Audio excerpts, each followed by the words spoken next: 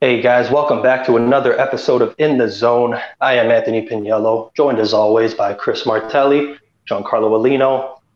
Boys, it's that time of year again when we get about a month to the NHL and NBA season. We like to do our little draft predictions. So this week we're starting with the NHL. They come 2 weeks before the NBA season. We're starting with our goalies, top 10 projected goaltenders fantasy going into the year. So we usually start off with honorable mentions. I'm just going to run through mine with no explanation to start it off. So, honorable mentions, I got Philip Grubauer, Jack Campbell, Linus Ullmark. Not bad. Number 10, I'm going to start it off here. We got Carter Hart, number 10. He had a very bad year. There's no way around it. Flyers had a shit year. He's still young. It was just barely his third year into the league.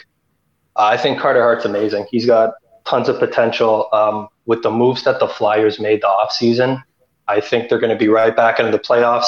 He's going to have a bounce back. So I got him at number 10 there. Chris, you're next, buddy. Yeah, so I really like your honorable mentions. I actually don't have Grubauer, and it's crazy to say because a lot of people are really, really high on him moving into next year. I know a lot of people think Seattle can do what Vegas did coming in the league. I just don't see it. But my honorable mentions, I got Thatcher Demko. I think Vancouver, if everything goes well, he's now the bona fide number one starter there. He can get you probably 35 wins, best case scenario. I think it was last year or 2 years ago when he played in very limited starts. He had a really, really high save percentage. So this is another goalie that can get you a pretty high save percentage, and he could probably get you around 4 to 5 shutouts if everything goes right. So I got Demko there. You're going to laugh at me at this one.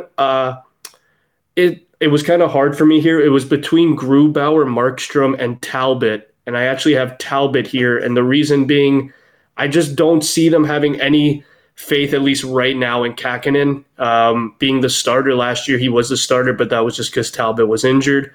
Talbot came back and just reinserted himself as a starting goalie. And I don't think Minnesota has any other plans for him to back up. So I think Talbot could get you as well 30 wins, maybe 3 to 4 shutouts.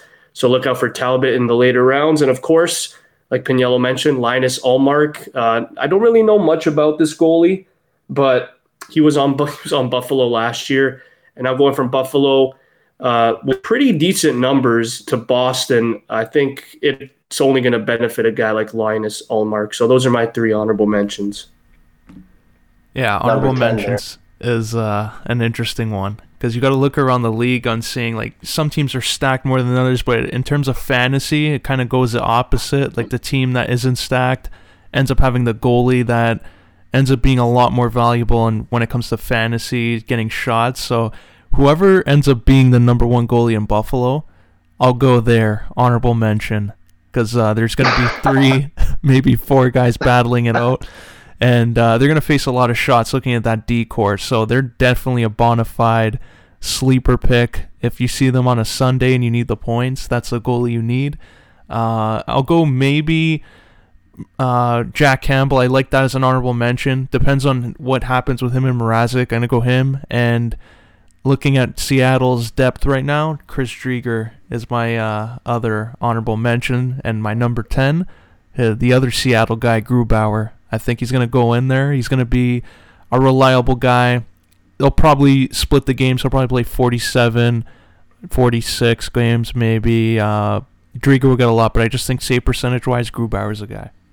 Yeah, sorry, I forgot to say my number 10. My number 10 is Igor Shesterkin on the Rangers. You know what? This guy, I think it was last year, 2 years ago, he started. And this was when Lundqvist, he had his surgery and he was on the way out.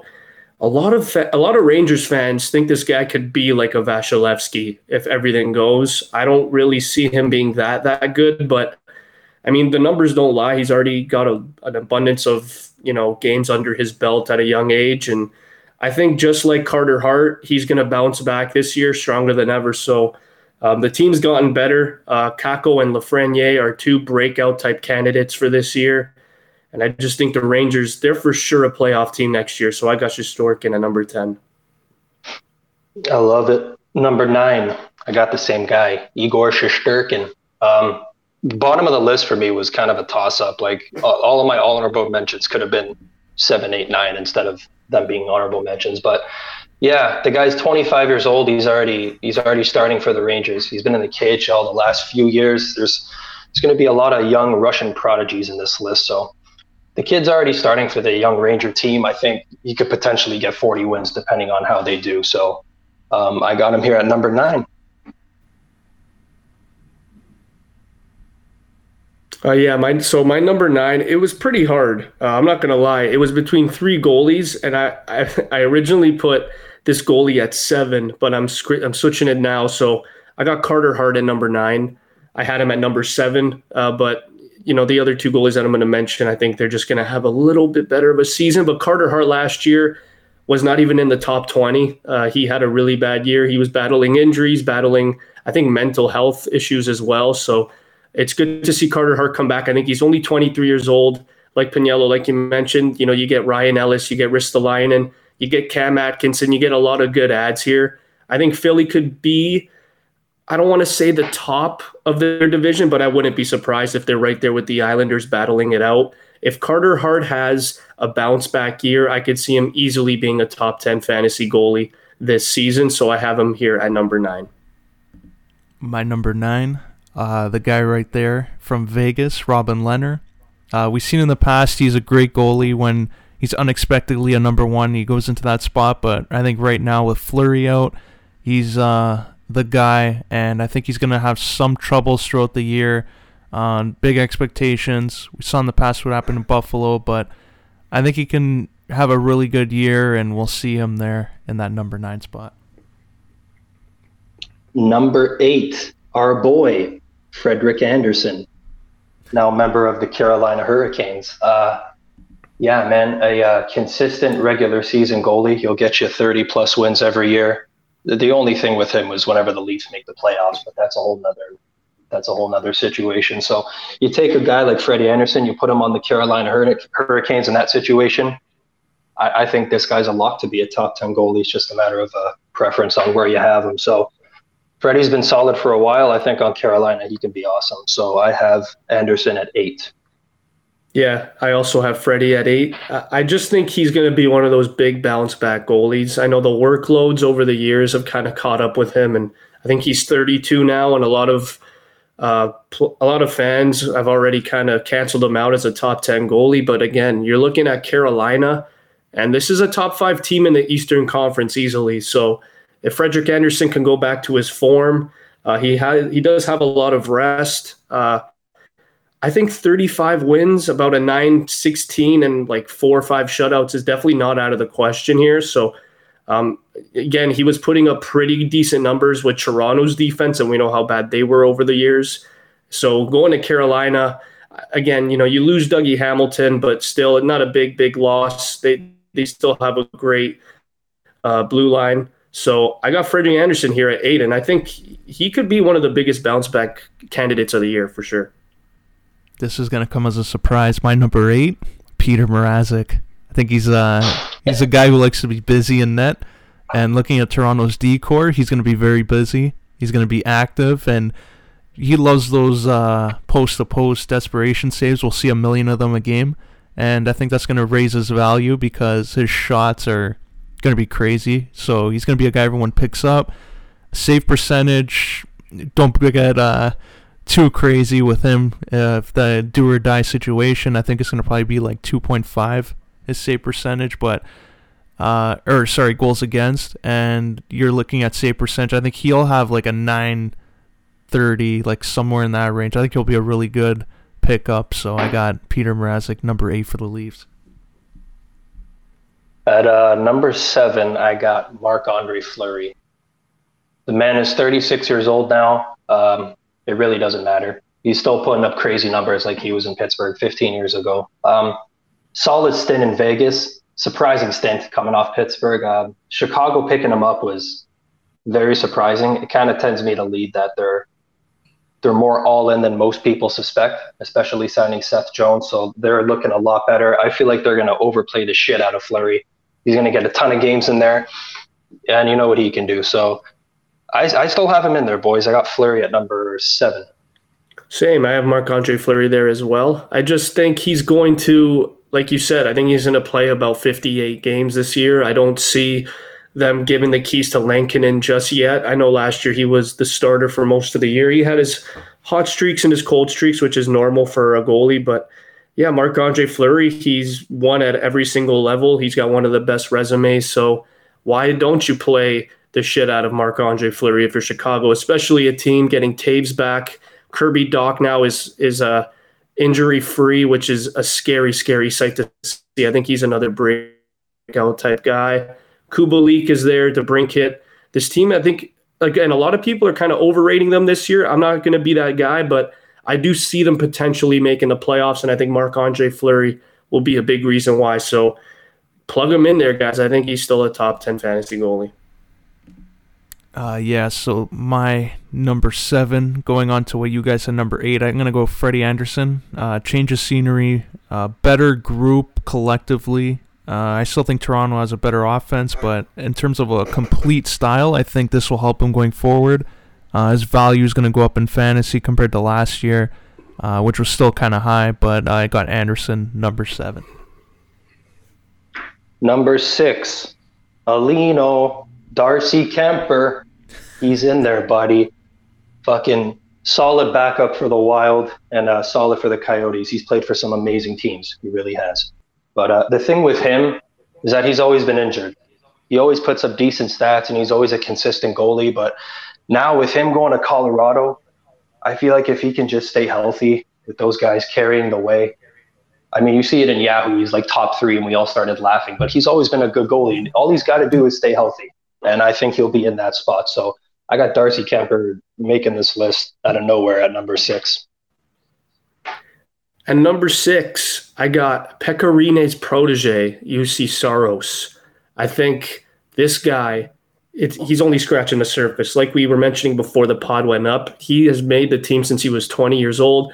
Really didn't have a lot of playing time because Pekka Rinne just consistently was putting on those fantasy numbers till he was about 36, 37. So now with Rinne officially retired, there's really no backup that can compete with Saros. I think he's going to get arguably the most starts this year. I'll say it's between him and Hellebuck when you look at goalie starts. I think his numbers speak for themselves too. Like he's probably going to get you around a 920 save. Might lead the league in shutouts. Who knows? But UC Saros, I think his ceiling is top 5. And right now he's just outside. And as we all know, Nashville's still not one of the greatest teams in the West. But if they improve, good God, Saros will be a fantasy problem.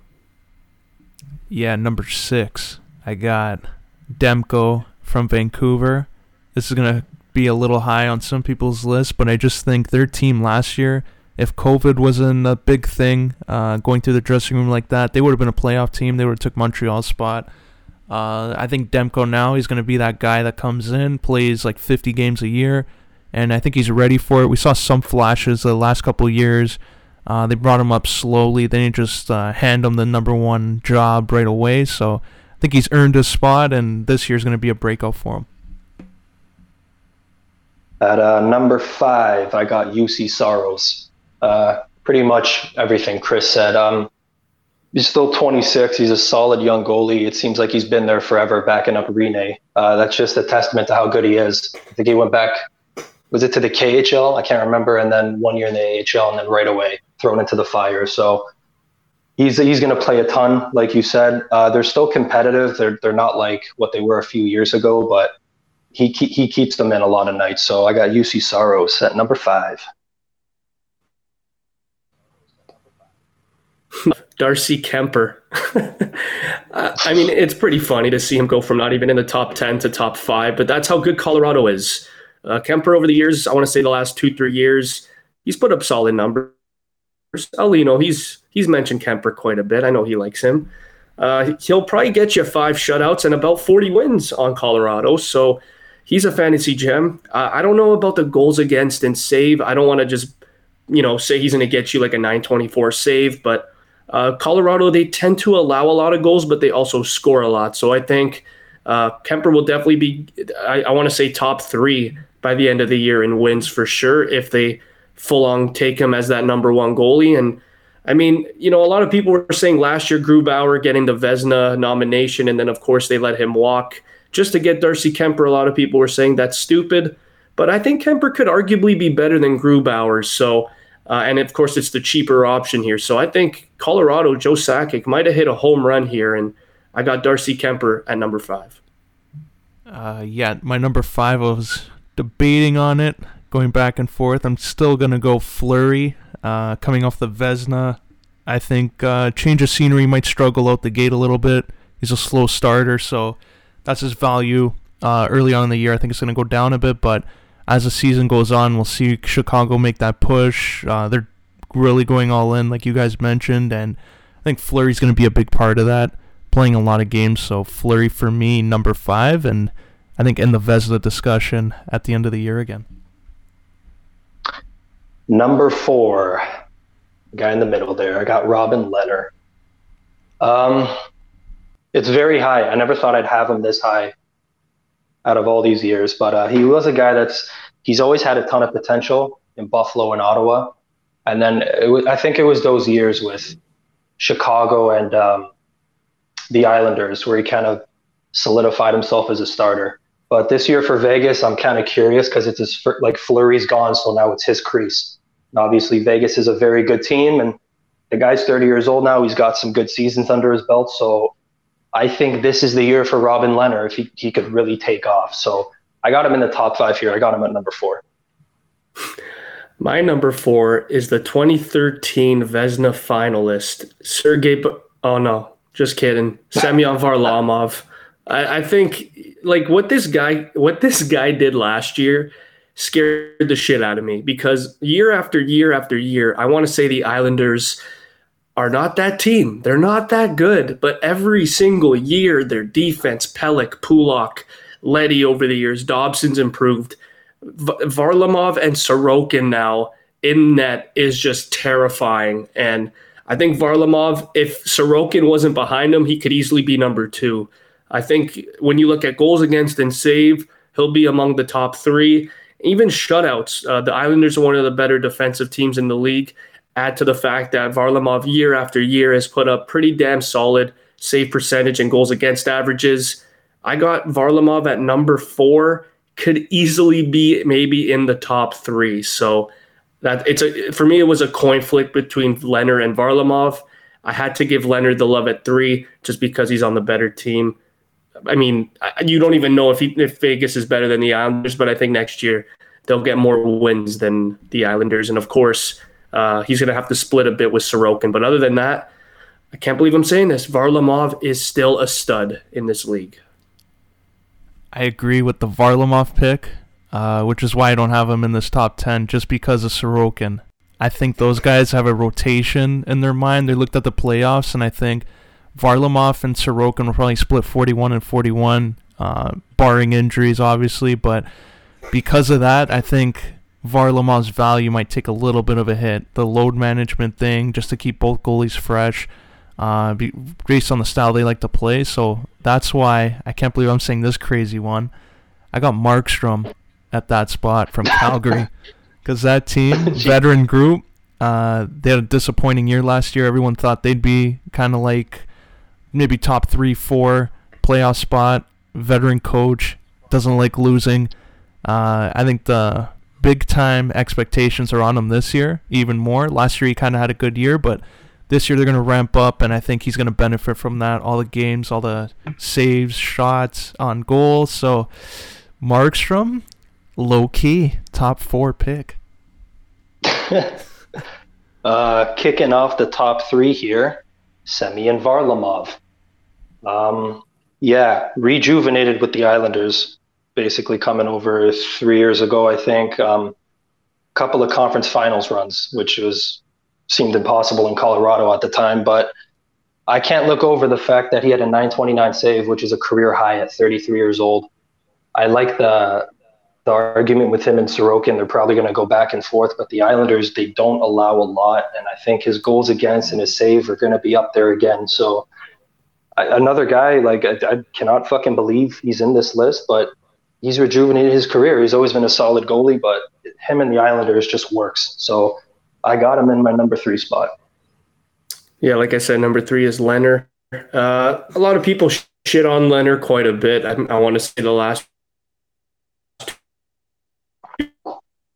year, ever since he got traded to Vegas, but where the Habs last year, it wasn't his fault. I mean, they had so much momentum, beating out the Leafs, beating out the Islanders. They just kept beating all those elite teams, and sometimes momentum is the one that kills the cat. So I think Robin Lehner, like people were saying last year, he had to compete with Fleury. I think he got in his head a bit. He's battled mental illness before. I think this is the year where clear skies for him. I think it's a brand new outlook for him. He's the bona fide number 1, and I think there's no turning back now. Pacioretty and Stone, they can't be putting up these numbers for like a lot longer. So we saw obviously William Karlsson maybe take a little bit of a dip fantasy wise. He was never going to be a consistent 40 goal scorer, but this team is still very, very lethal. All they need is that number 1 center, and Vegas might be a top 3 team in the league. But other than that, having Robin Lehner in net, it's not a bad thing. I see him getting 40 wins, arguably close to a 920 save. The only stat that I'm kind of worried about is his goals against. But other than that, Leonard is coasting. Solid pick there. My number 3, again, is going to come as a surprise. I got Carter Hellebuck at number 3. A lot of people maybe have him 1 or 2, but I don't know if Winnipeg, they still have to show that they're among the elite in the league. And I think now with the schedule being 82 games, they're going to go in the States now again. So they're going to play the American teams. He's going to get different looks. Some teams are going to figure him out. I think he might take a little bit of a dip, but I still think he's a top 3 goalie. Winnipeg, playoff spot is likely not going to happen just because of all the moves some of these other teams made. It's going to be a lot tougher. But I think Hellebuck's still going to have a really good year and show his value at number 3. At number 2, I got Connor Hellebuck. Pretty much everything you said, but like the Jets are one of those teams where it's like they're obviously very good, they're very talented, but I don't know if they're that good enough to get over the hump. So every year it's, the Jets are this, but when the playoffs come. But until the playoffs come, Connor Hellebuck for the last 5 years has been the guy. 30 years old now. He came in at the right time with all of those young guys. It's been his crease. He's been amazing. He's been one of the best. He's been a top 5 the last 5 years, I think. Playoffs are a different scenario, but in terms of the regular season, they are out of the North. It'll be tougher, but I think Hellebuck will still be that guy. So I got him in the number 2 spot. Yeah, number 2 is, for me in fantasy goalies, I think Hellebuck and Vasilevsky are on like a completely different level than everyone else. And Winnipeg, a lot of people are saying they're a top 10 team going into next year. I can kind of see it. I mean, if Dubois can improve a little more, then that's just a huge fat check mark for them. Blake Wheeler, unfortunately, he's taken a little bit of he's declined a little bit, but Nikolai Ehlers made up for Wheeler's decline. I think Ehlers had the absolute breakout, and he might be their best winger, low key. Scheifele, he got suspended last year, and that was the talk of the town in Winnipeg. But I think Scheifele's going to have a monstrous year. I think they're going to give him the captaincy eventually. Morrissey and Pionk, 2 pretty solid top 4 defensemen on that team. I think it's pretty solid. And Connor Hellebuck, man, when he's going, he could lead the league in shutouts easily. So I think Hellebuck is easily the number 2 fantasy goalie next year. My number 2. So I was going back and forth with these two. Like Connor Hellebuck, I think you mentioned it there, nailed it with the wins, because I think that's going to lower the value. And wins, when you add all those stats together, are going to be the reason why my guy, Darcy Kemper, is number 2. Going down to Colorado, we saw how good he played on a shit Phoenix or Arizona Coyote team. Him and Phil carrying that group to that wild card. They end up surprising a few teams there. And that bubble last year, injuries came up and they didn't really do too well. But I still think Darcy Kemper is more than capable of stepping in Colorado and having an amazing year. I see him as a Vezina finalist, and I see him as number 2, second best goalie in the league this year. I love it. And with that being said, at number 1, because I'm assuming we all have the same number 1 from the Tampa Bay Lightning, Andrei Vasilevsky. Yeah, basically pretty similar to Saros. He went back to the KHL, and then he was backing up Bishop for 2 years, and then right away they're like, yeah, you're starting at 21, you're good, right? And then from there, just kind of took the crease, and he's had 40 wins every year ever since. The guy's got 2 cups and a Vezina, and he's still, I don't know, another 10 years to go. They got it nice in Tampa. You guys, go for it, Chris. Yeah, honestly, this guy scares the shit out of me. He reminds me of like a Jonathan Quick, but mixed with a Dominic Hasek. Like he has that old school aggressive type mindset, but he's just so agile and so quick. This guy's he's amazing. First ballot Hall of Fame probably already. He's 26, 27 years of age. Like you said perfectly, came in at 21. They handed him the keys.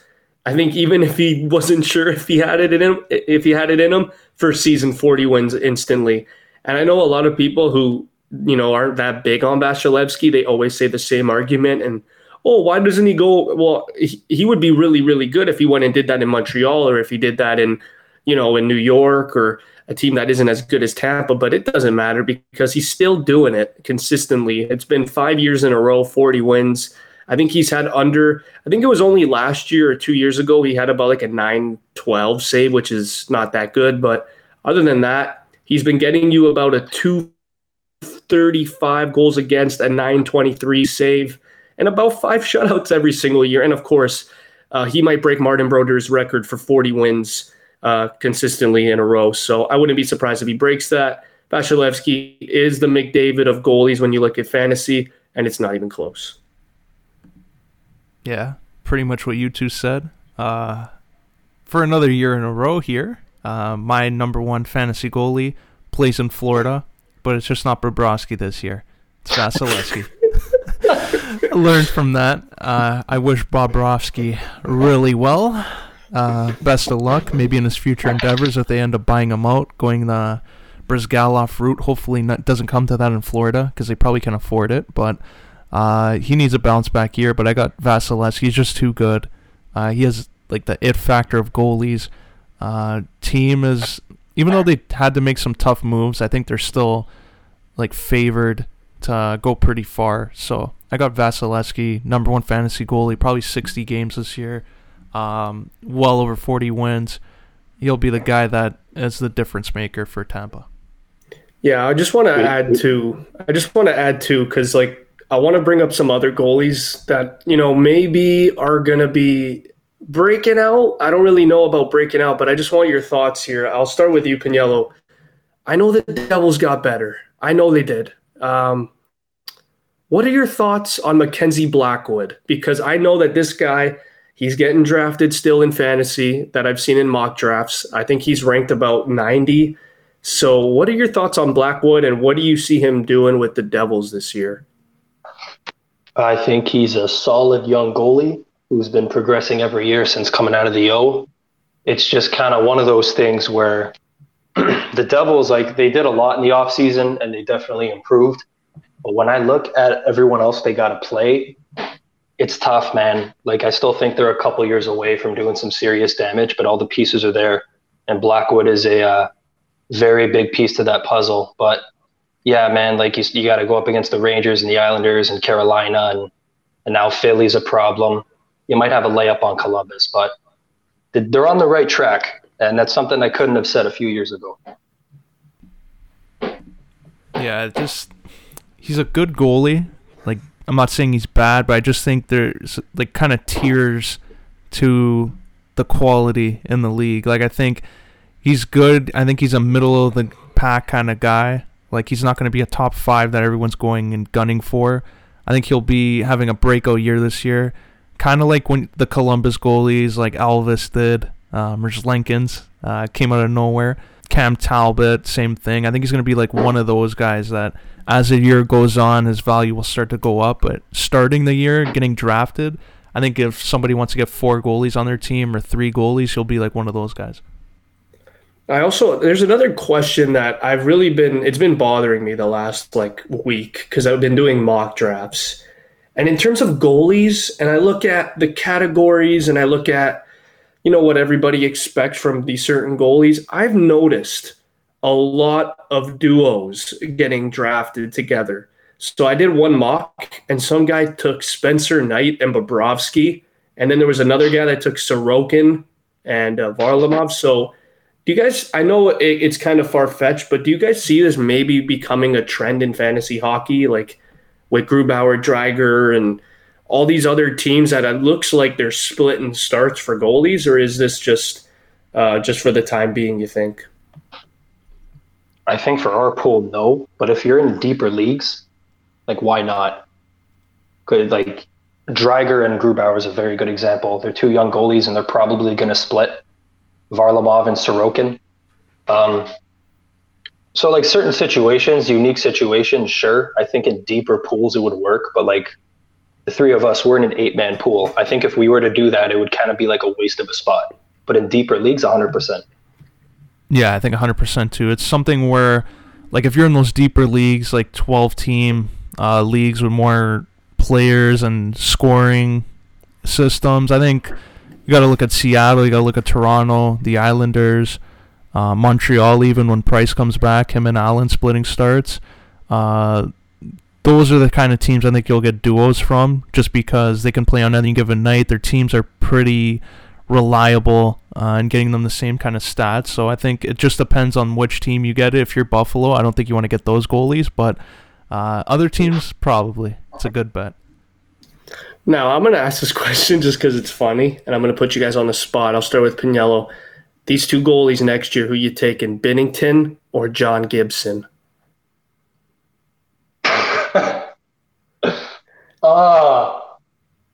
I know John Gibson's better, but the Ducks suck.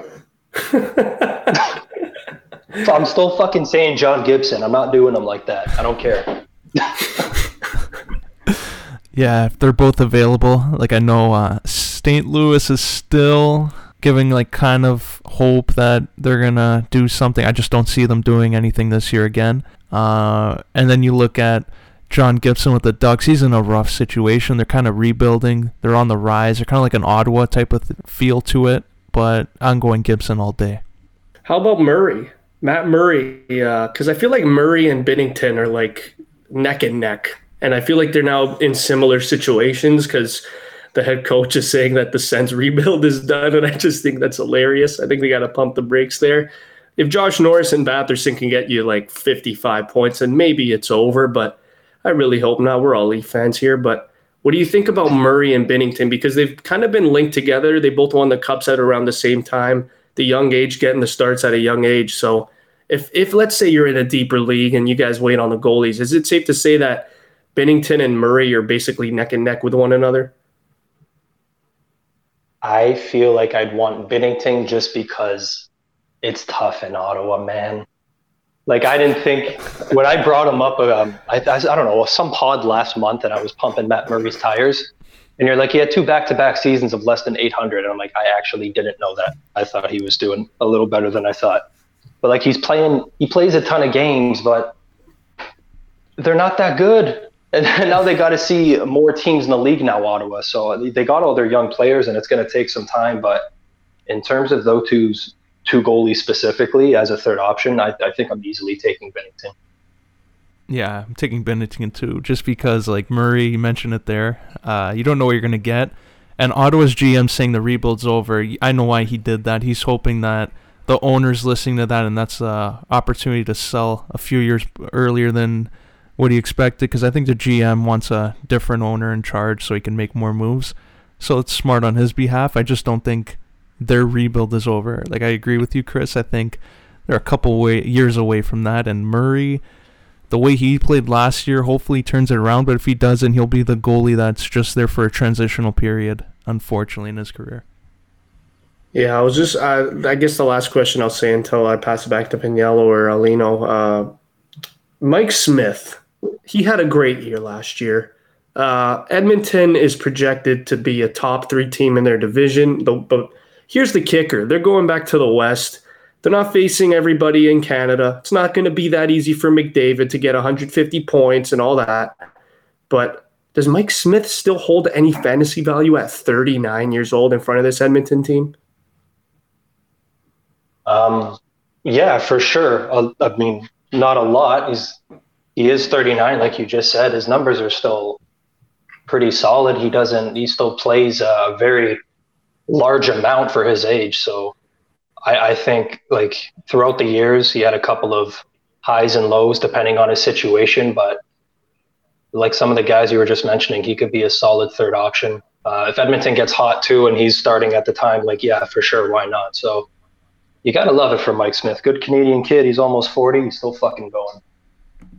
Yeah, I think he'll get value. It's just he won't be the first goalie somebody takes. He'll be the second one.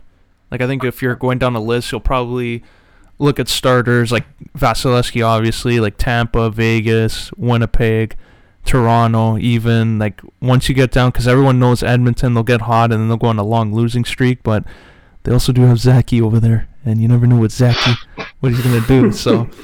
I think he'll be hit and miss. I think somebody will take him early. They'll get disappointed. He'll get dropped, and then someone will pick him up, and that's when his value will start to turn. So I see him as a late mid-season pickup that ends up being valuable towards the end.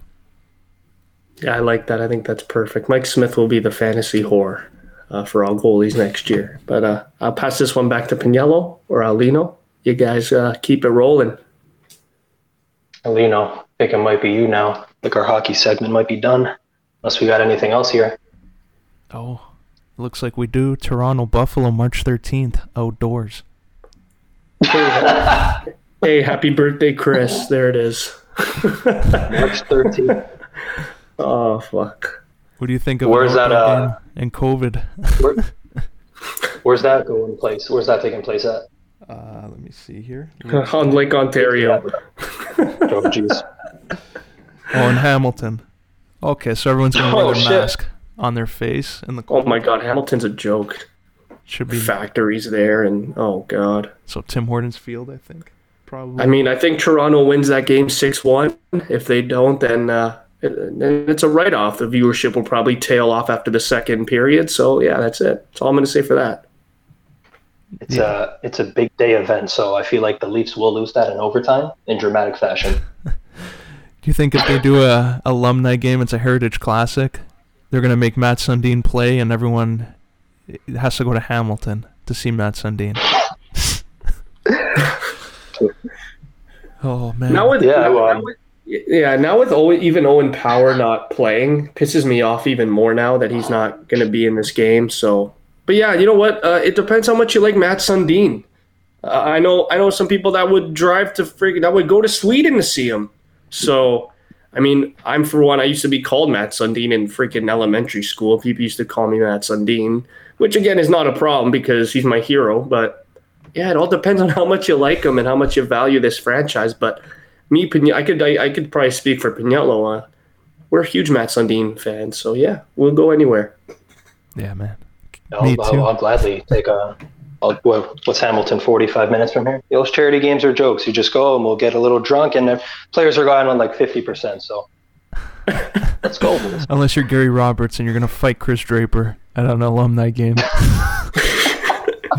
Gary Roberts always sees red, though. Oh, that was hilarious. Oh, yeah.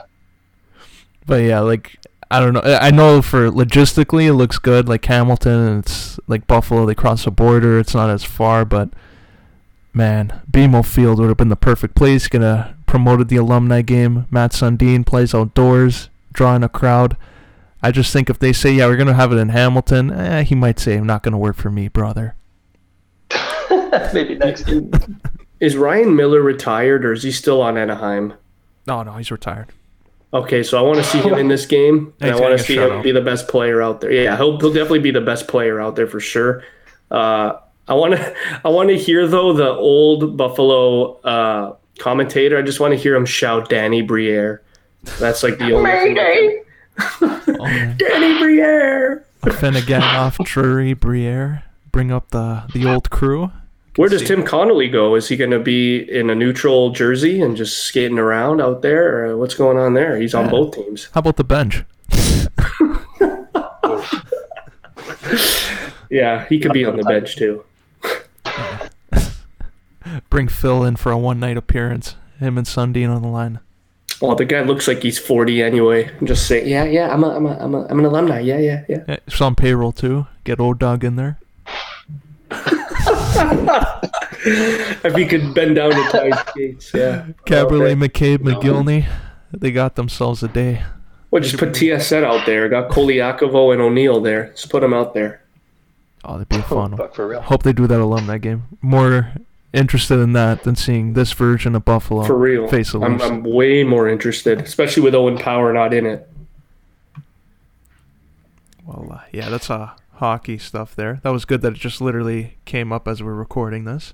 Hopefully it's not a joke, but I saw on the app it looks legit. Yeah, we're just joking. The game's happening in like fucking cottage country, but it's all good.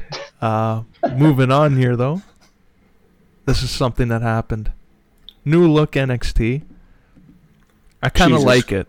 Kind of has like an Impact Zone feel to it. It doesn't look like they're wrestling in a friggin' basement somewhere in the middle of nowhere. Lights are actually on. That's nice. What do you think of this little setup, NXT 2.0? Kick it. It kind of looks like a WCW pay-per-view in the late 90s. It's just very colorful, and I don't really know what to think about it. It's a nice look. It's a nice design. They've had the same one for how long now? Since the start of last decade. So it might piss people off because obviously when you make a change like that, you're going to get some opinions, but I think it looks nice. Yeah, I think it's a little different. I don't know if I like the colors, but other than that, I do like the audience. I like the outlook of it. It's fresh. Is that plexiglass in front there? Yeah, you see, I like that too. It's a little different. But other than that, NXT, I feel like they have a lot of changes to make just based on how improved AEW has become. I feel like for the longest time, NXT was right there with WWE. I remember firsthand when we went to SummerSlam 2019 and we watched NXT TakeOver. I think it was the best. It was the best part of the whole weekend. And now NXT, it feels like, again, it's kind of like the juniors of wrestling. So NXT has taken a toll the last couple months, losing Adam Cole. Unfortunately, Velveteen Dream, messaging an underage kid, getting him fired. That's unfortunate, but they've lost a lot of guys. And I think it's finally time that the guys that they're signing, they have to start coming up and they have to start making an immediate impact, just like those guys did all those years ago. But other than that, I like the outlook here of NXT. And so on that point, there are some of the changes. Ciampa ends up winning this match. I hope that means LA Knight's going to Raw because they desperately need a guy like that. But it opened the door because earlier in the night we saw a debut. That's they're calling him, this is the dumbest name in the world, Braun Breaker. What? Yeah, Braun Breaker is his name. His original name was Rex Steiner. And they just said, you know what, we're going to call him Braun Breaker instead. A last-minute change, which no one liked. He gets a big win to start off, beats LA Knight, and now it looks like he's going to be challenging for the title. So, the name aside, do you think they have something here? Oh, shit. This is a fresh face. I like it. He looks like he can play the part. Ciampa, I heard a lot of backlash with Ciampa winning the title, again, which is pretty funny because he's like the only guy there that everybody knows well enough to carry it. He had, I think the longest reign in NXT titles history. So Ciampa winning it, again, I think is an absolute A-plus booking decision for them. But yeah, any new face at this point in NXT, like I just mentioned, them losing a lot of guys, I think it's just refreshing. And again, just hit the restart in NXT. It is NXT 2.0, and you have to start somewhere, right? Is this the fucking 24-year-old kid they just signed? Or am I thinking of someone else? Oh, no, you're thinking of someone else. This was Rick Steiner's son, Scott Steiner's nephew. He's a beast. Yeah, he's a monster. I got nothing to add to this. I gotta fucking look this guy up. Breaker. Yeah, dumb name. That's where I think they lost people. I hope it's a joke, like he wins the title and then changes his name. But yeah, if you look online on Twitter, people were upset about it. It ended up trending, so I guess they got something right. But They got Samoa Joe there. He got injured, so that's why they had to vacate the title, which is unfortunate, but fresh face. Yo, Alino, I was going to say, don't you just get Jason Jordan vibes from this guy? He's going to come out now and say he's Kurt Angle's illegitimate son. I mean, he looks a little more capable of being Kurt Angle's son than Jason Jordan did. Let's be honest here. Oh, man. Do you think they've learned from that mistake, though, in the past? Or is he really like that and he deserves the spot? I don't think they've learned. Yeah, they didn't learn. I don't think they've learned. They see fresh face and okay, it's 2.0. That's why they keep saying 2.0 with the colors, and yeah, they're trying to make this fresh, and he's a new face. Let's throw him in the spot. Jesus. It's freaking jokes. I love it, though. But he was good, though. Impressive match for a guy who really hasn't wrestled there, but they do have Samoa Joe there, and I swear to God, if they don't capitalize on this opportunity, this whole Samoa Joe return to NXT is a complete waste. You got to have this guy cut a math promo and say, you look at me, you look at Samoa Joe, you know that statement isn't true. You got a 133rd and 1/3 chance of winning. Just bring out the Uncle Scotty promo. They got to do it. I think they will, because that's what Vince does. He always brings up the past. So I think he will do that at some point. He'll pretend to maybe even be a freaking mentally ill character, and he'll just start blabbering like his old dad did. But his dad did that on just complete accident, just didn't know how to cut a promo. So hopefully here he doesn't do exactly what his uncle Scotty did way back in the day. So this guy, it looks like he's got potential. As long as he can wrestle like Jason Jordan and not talk like Scott Steiner, we got a guy here. That's a lot to ask for, though, man. I don't, because at the time there was a lot of heat, but when I look back on Jason Jordan, that guy was fucking hilarious, and he was a top-notch athlete. Like, he would get the mic, he'd look at everyone, immediately just start booing. You're fucking born with that. You can't teach people that shit. You gotta love it. Jason, very unfortunate situation. Oh yeah, he was good when he'd like play up that like the Kurt Angle thing. He's like, "Oh, my dad, Kurt." Just a little shit. I loved him. Now we got to go to Raw. We got to go to Big E. Big letter E. Look at that tongue. Look at that face. Just a happy guy. Damn it. Damn it.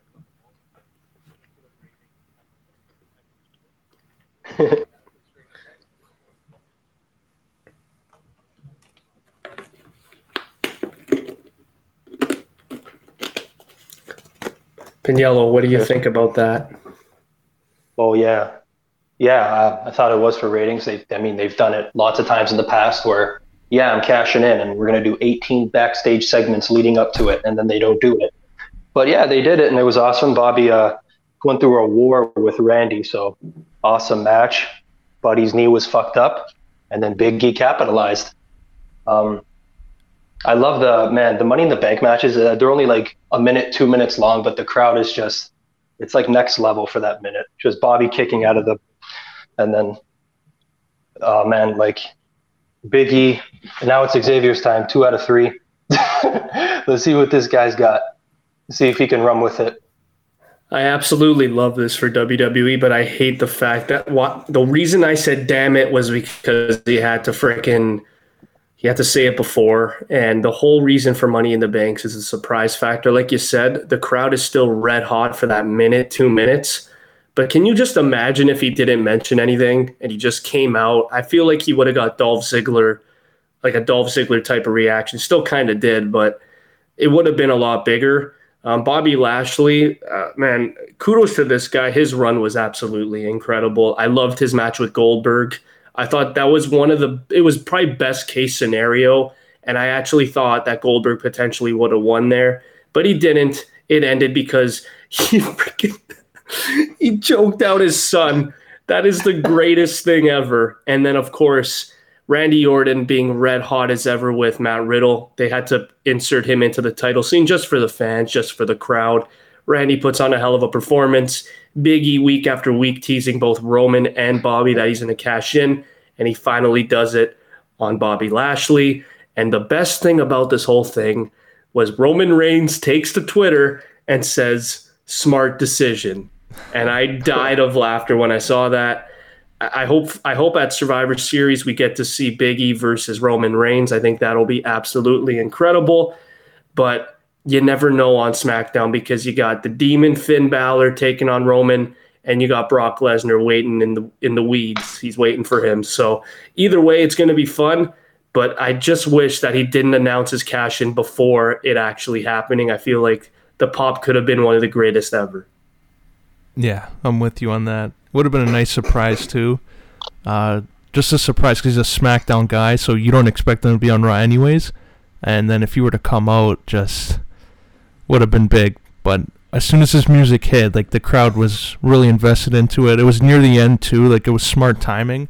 Like, they didn't have it at, like, early on in the night, he catches and loses. They kept it right to the last, like, 5-10 minutes of the show.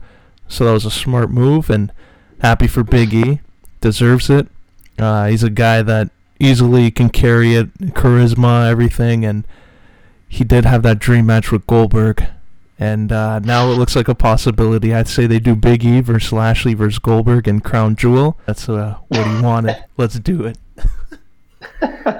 Like another thing too that I love about Big E is the story. Like they mentioned Kofi Kingston's story when he won, and you know the battles he's had to go through. Like Big E won the Intercontinental title like 8 years ago, and I thought he was going to traject in like 2016 when they did, you know, the draft and like all these new faces coming in with AJ. They need someone to battle AJ, and I thought Big E was going to be that guy to take the step forward. And he never really did. You know, he stuck with his heart with the New Day, and they're one of the greatest tag teams, one of the greatest factions of all time. But it's finally come full circle. He was in the NXT title scene with Seth Rollins way back in 2011 when NXT was still very, very, very new. And now finally, 10 years later, sometimes it takes that long, he finally gets his WWE Championship win. And I couldn't really see him with the blue title, to be honest. So I really like him getting the WWE title here. I'm still low key like happy, but like a little surprised they went with him because you brought up the IC title stuff. You remember last year when he won the IC title again for the first time in all those years, and it was like this huge like celebration as if he won the WWE title. So when I saw that, I kind of thought, is that his big moment? Him closing SmackDown with the IC title? Is that them telling Big E, you're not going to be the guy, just settle into this role nicely?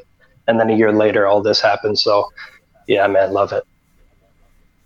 I just really hope he's not a transitional champ. Like that's the thing that scares me with this is like Roman Reigns has been the top heel. He's been one of the greatest champions we've ever seen. Bobby Lashley the same. But now you have a fresh face as a WWE champ, the first since Drew McIntyre, and McIntyre did a hell of a job. So I don't want to see Big E win the title here. Just to get that rating up for the one Raw, and then like the next pay-per-view or two pay-per-views from now, Bobby wins it back from him. I just don't want that to happen because the theme has been the last like 2 years that every time someone wins a title, it's pretty monumental and they hold on to it for quite a bit. So I don't want to see Big E change his narrative and just lose it immediately in the next pay-per-view. I really hope they stick with their guns, and I hope eventually we maybe see a New Day triple threat for the WWE title because we did see it with the Shield. I think it only makes sense if you do the New Day, all three of them, at some point. Yeah, I agree there. That'd be interesting. Would Xavier Woods have to win that if they do that? Oh man, I don't know if they would. I don't know if they would, man. Honestly, I feel like we were doubting Big E. I don't think Xavier. I mean, they could prove me wrong, but I don't see Xavier winning the WWE title. It depends how they want to go about it. Because I feel like if they took time with Xavier and they book him and give him that spot, he has all the abilities to be a solid single star. But at the same time, I look at Big E and I think he just kind of overpowers everything the other two do. So I think the match would be phenomenal, but I would love to give Big E also. Well, we had one more big surprise, and that happened last night. Because next week in AEW, they got a super card at that tennis arena, Arthur Ashe Stadium, and what a main event. They have Dynamite 2 hours, and they're going to do a special 2-night event there, so it's going to carry over to Friday on Rampage for another 2 hours, and this is what's closing Wednesday. Right away. They're not wasting any time. It's Kenny Omega, Bryan Danielson for the title. Oh, actually, never mind, non-title. Oh my god. But yeah, one-on-one. I was gonna say if it's for the title, please don't change it already. But this is the definition of a dream match, at least for me. In one promotion, I've never thought I would see these two going at it. To me, it's kind of like Edge and Seth Rollins. Very, very similar. I mean, growing up, loving Daniel Bryan, not knowing much about Kenny Omega. I mean, over the years, obviously, you watch his New Japan stuff. And I want to say I started watching him maybe right after high school. It was like 2013. But Daniel Bryan, I've known him for a long time. So to me, this is kind of like that similar ideal with Seth Rollins and Edge. This is just an absolute dream match. I don't care who wins. But we all know that this is definitely going to be an A+, and both these guys can wrestle a broomstick and it'd be watchable. So this is going to be an absolute 5-star classic. It has to be. It really has to be. They're taking a page out of WWE's book, having shows fucking lead into the next day here. Except theirs aren't half the day, so that's the difference. But yeah, Kenny looks like a plumber, and this match is going to be 5-star. I see this match because it's non-title. I don't think we'll see like a clear winner, and I don't know what you think about this, but do you think Bray Wyatt should debut at the end of this match? I mean, it depends on how they want to view the whole company in general, because I remember from when AEW first started, Cody Rhodes continuously would say that, no, we don't want to mention WWE, and no, we don't want to copy the stuff that they do. But it would make sense, wouldn't it, having The Fiend come out at some point and maybe cost Bryan, just because of the amount of history these guys have. And it really depends on what they want to do. Do they want a fresh, clean slate? Do they want to pretend like they feuded in the past? Or is this just going to continuously be, we're not going to mention WWE, but we're going to mention the programs that they've had in the past, and they're just going to keep going at it. So I think it makes sense if The Fiend were to come out, take out Bryan Danielson, and just continue what they're doing. But we all know AEW, they're all full of pride. I don't think they're going to mention WWE at all. And we're just going to have to wait and see here. But yeah, I do agree with you there, Alino. I don't see Bryan Danielson winning this. And I think this is going to be a Bryan Danielson win via DQ because of the All Elite. I think maybe even, if not The Fiend, I want to say Adam Cole can maybe cost Bryan Danielson the match here. I feel like you can just maybe leave Bray out of this for a little bit. Like, it would obviously garnish the huge fucking pop, but like, you just had Bryan come out on him a week or two ago. So like, I don't know. I feel like you're setting things back. Like, if Bray were to come in and then he'd take on Daniel, and then it's like, why the fuck would he come out against Kenny in the Elite? So like, definitely a lot of directions you can go, but as great as this match will be, I'm with you guys. There'll be some fuckery here, and then just keep it going for the next pay-per-view. Yeah, makes sense there. Looking forward to this. Hopefully it doesn't get too overboard with the interference, because might as well take advantage of this match being in a crowd like that. So they also have like CM Punk versus Powerhouse Hobbs. Adam Cole is teaming up with the Young Bucks in another match. So they got a loaded card both nights. Do you think they should have had this for the Friday, or is Wednesday the perfect night for it? I think regardless, they're going to get the viewership. I think Wednesday may be a little better, just based on looking at how SmackDown was last week. But it would make sense if they did it on the Friday, just to, try and get SmackDown's ratings down. But I think either way, if you're going to promote Kenny versus Bryan Danielson, it doesn't matter the day. I think the viewership, regardless, is going to skyrocket. And I actually just saw a stat that CM Punk's return was probably the greatest viewership since when The Rock came back. So CM Punk has that power, and having Punk and Bryan Danielson wrestling in one card, it doesn't matter. They're going to get the viewership. So Alino, either way, you're getting viewership. There she is. Alrighty, Piniello, close it out, buddy. Oh, man, I don't close. You're the closer, man. Let's go. Well, that was another episode here of In the Zone. Hope you enjoyed it. If you don't agree with our list there in the top 10, write in who you feel should be in the top 10, who you think got left out. Too bad. Whether Sergei Bobrovsky will make his way back into the top 10, we'll have to wait and see, but this was fun. Next week we got another one planned out, so stay tuned.